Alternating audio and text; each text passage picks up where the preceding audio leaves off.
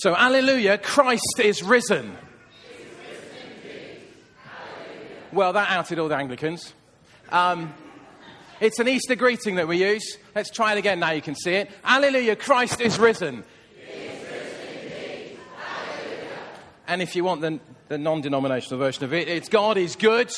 And all the time. Indeed, Father is amazing. And we celebrate that today. So we are going to baptize people later. And those baptisms are all about helping people to make a public declaration of faith and of their willingness to be people who are disciples. And disciple is one of those words we're going to look at today. And before we look at some definitions of it, a disciple.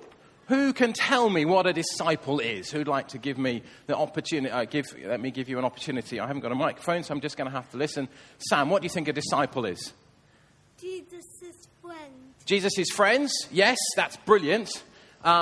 Anybody else wanting to tell me a little bit about what a disciple is? Yes, Melissa. Someone who follows Jesus. That's amazing. Well done. And Abigail? Somebody who believes in Jesus. Yes, all those things are great and are true. The word disciple actually comes from the Latin discipulus, which means learner. So we use it in a church way for thinking about a follower or a learner of Jesus. But you can use disciple as in other settings, can't you? Like, I'm a disciple of... Keynesian economics. Perhaps. But we use it as a way of talking about we want to be a follower of Jesus. And so therefore, there is something in this I want to suggest to you about movement. You cannot follow somebody by standing still. We have to be people who are growing and changing and living out what God calls us to be. If we're truly going to be disciples, of followers of Jesus. So there has to be something about movement in there. And so I'm going to offer you 8 headings under that help us to think about disciple today. And here comes basically the answers there. So we're dead without God, our identity is transformed, and so on and so on and so on. Let's move on before you'll take them all in. And my talk is ruined. Thank you. Okay. So the first word, the first letter, D, is that we want to recognize that we are dead without God. That actually, spiritually, we have no hope of going to heaven unless we come alive in Christ. This is a quote from Ephesians chapter 2. As for you, you were dead in your transgressions and sins, in which you used to live when you followed the ways of this world. But, the writer to the church at Ephesus goes on, or the church in that region, but because of his great love for us, God, who is rich in mercy, made us alive with Christ. And it's that aliveness that we're celebrating in baptism. But we have to first recognize that we were dead. And that without God, we are dead. So say that with me, will you, everybody? So it's going to be D, dead without God. 1, 2, 3. D, dead without God. And therefore, with God, we can recognize that actually our identity is transformed. We're adopted into God's family. That Galatians passage talks about being adoption to sonship, God's child and heir. Now, if you're a lady, don't worry about being adopted to sonship. Don't forget that back then, it was only sons that inherited any wealth. So this is about all of us being adopted into God's family and into being inheritors, not just of the name, but of the character and the benefits of the passion of Jesus. If you want to put it in posh words, that is. The benefits of Jesus dying means that we can all go to heaven. We're adopted into God's family. So our identity is transformed. We were dead without God. And when we come to Christ, we are identity is transformed. I'm not hearing many children who say this. I'm only hearing the adults so far. We'll test the children in a minute, okay? And so then we might go on and think about S. What do you think S might be for? Give me some ideas. Hang on, I've talked to you already. Somebody over this section? An idea of an S? Sonship? saved, salvation, all those S's are possible. The S that I used was that we are actually considered to be saints rather than sinners. Because our identity has transformed, we have come to Christ, and so we can know that we are not sinners trying to be good, trying to be saints if you like, but we are saints. We are people who know Jesus. And saints is a misused word. We're not talking about St. Philip and St. James and St. Andrew, and we are, but we're talking about much more than that. Some of those New Testament letters talk about to the saints in Philippi. The followers of Jesus, in other words, the disciples. But actually, as people who are transformed, we are different to our not yet Christian neighbours. Because we are saints, and yes, we sometimes sin, but we know the route to forgiveness and fresh start and reconciliation with God. So it was that we were dead without God. I think that's what do we say? What do we say? Yes, dead without God. Let's try that again. We were dead without God. And then we found Jesus, and so our identity is transformed. And then we can recognize that because identity is transformed, we are actually saints, not sinners. And so that S is a kind of full package there, is that actually... Oh, hang on a minute. I didn't talk about that. Well, that's the S, but I need to talk about the passage as well. Notice this. Your whole self, ruled by the flesh, was put off when you were circumcised by Christ, having been buried with him in baptism, in which you were also raised with him. So you guys that are being baptized, it's symbolic of you being buried with Christ and then rising to new life with Jesus. But I have to say, yet again, that baptism isn't about change in many ways, because it's an outward and physical symbol of something that is inward and spiritual. You don't get that, do you? No, okay. It's outward and physical. It's water that goes on your skin. You don't drink it. Okay? And it's a symbol of something that's already happened inwardly and spiritually. Those that are being baptized, where are you? Give us a wave so I know where I'm looking. Okay, you've already decided in your hearts that you want to be followers of Jesus, that you are followers of Jesus. If you were to die now before you're baptized, you'd still go to heaven. Okay? So baptism does not change things, but it's a symbol of what has already changed. You were dead in your sins. This is the same verse, it goes on. When you were dead in your sins and the uncircumcision of your flesh, God made you alive with Christ. He forgave us all our sins. Having cancelled the charge of our legal indebtedness, which stood against us and condemned us, he has taken us away, nailing it to the cross. And one of the effects of being saints, or one of the things that we can know that we are saints, is that actually God puts his Spirit in us. So we could say that we are not just saints, not sinners, but that we are changed by the Spirit. Let's just run that by again then. D was about being dead without God. I is that we have our identity transformed when we come to Christ. And therefore we can know that we are saints, not sinners, who are changed by the Holy Spirit. It's God working in us that helps us to change. Yes, we've got the verse up here about it's his seal of ownership on us. It's his deposit guaranteeing what is to come. Guaranteeing. Notice that, friends. Guaranteeing. There is no reason for doubt. If you've come to Christ, if you've given your life to Jesus, God has put his Spirit in you as a deposit, guaranteeing that you're going to spend eternity with him in heaven. There is no shadow of doubt. It's a guarantee. And if it's backed by God, then that's pretty good, it seems to me. But also, think about it.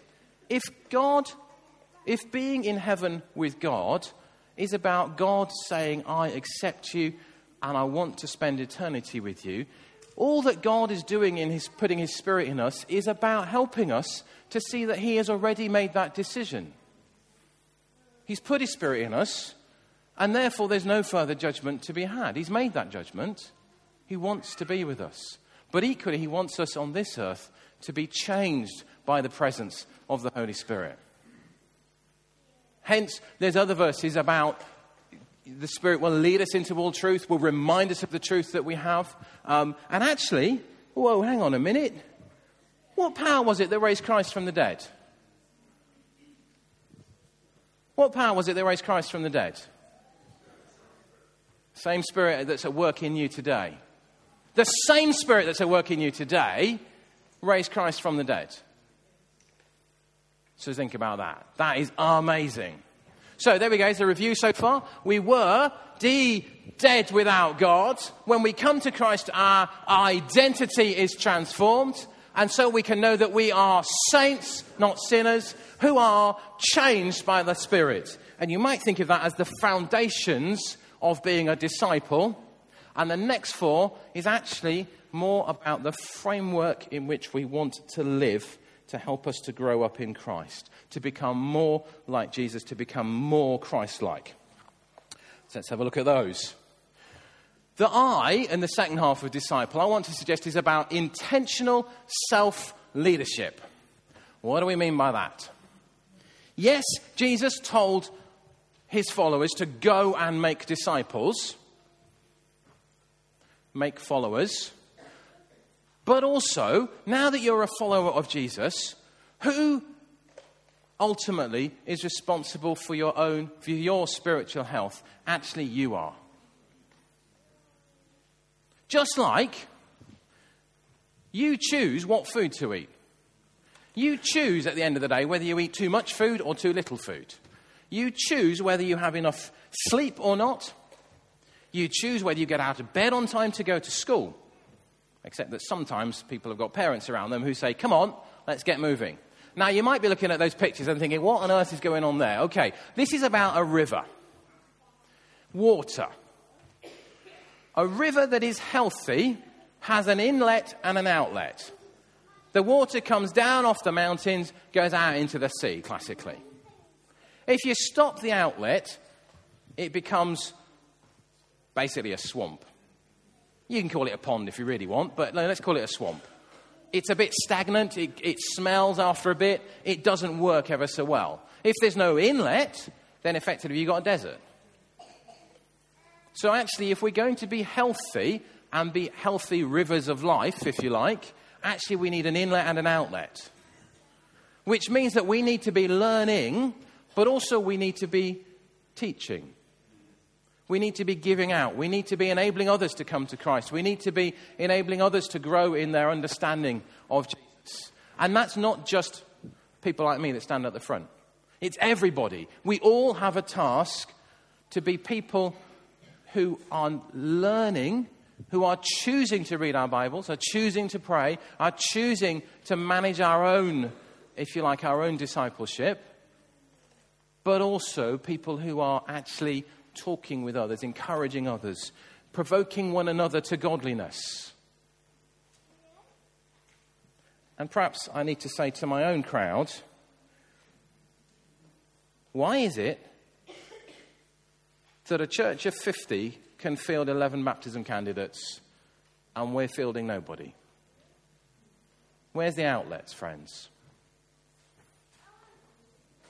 Question for us all.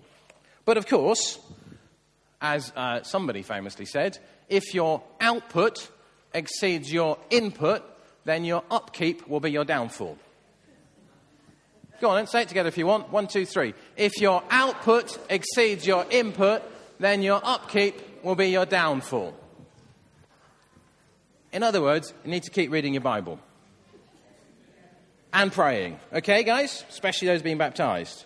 But all of us. And it doesn't just happen by osmosis. There's something about intentional self-leadership. You have to choose to do this, friends. You have to choose to put aside the time to pray. You have to choose to tune into God. Just like you choose to make yourself some breakfast. We choose how we live our lives, and we have to be intentional about this growing up and growing in Christ. Okay, let's not labour that one too long then. So that was I. 3 more points to go. Second thing then is, the next thing on here is about P for people and places. Jesus, in this passage, went up on a mountainside. He called those he wanted. He appointed 12. But at another point, he worked with 5,000 households. At other points, he worked with 72. Another point, he worked with 12, with 3, with 1.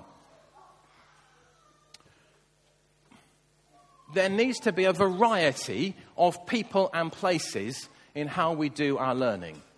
Because there will be times like this where it's great to listen to somebody, but actually there isn't the opportunity for questions, is there? Whereas in a smaller group, you can ask questions and you can talk to each other and challenge each other. So we need to have a variety of both people and places that we're learning from. And learning with, learning alongside.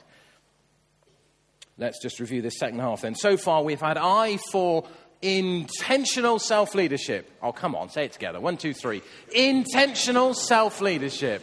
I know it's a lot of words. And the P then is for people and places. The L then is about language. In this thing about not foundations but framework, even that Bible passage we had today has some language that's quite hard to get your head around. So here's that Bible passage again. It talked of grace, of salvation, of ungodliness, of the blessed hope that we're waiting for, of Christ who's coming to redeem us. They're all words that have particular Bible meanings. And if we're going to understand this Bible, we need to get our head around some of this language that is normal for Bible, normal for God.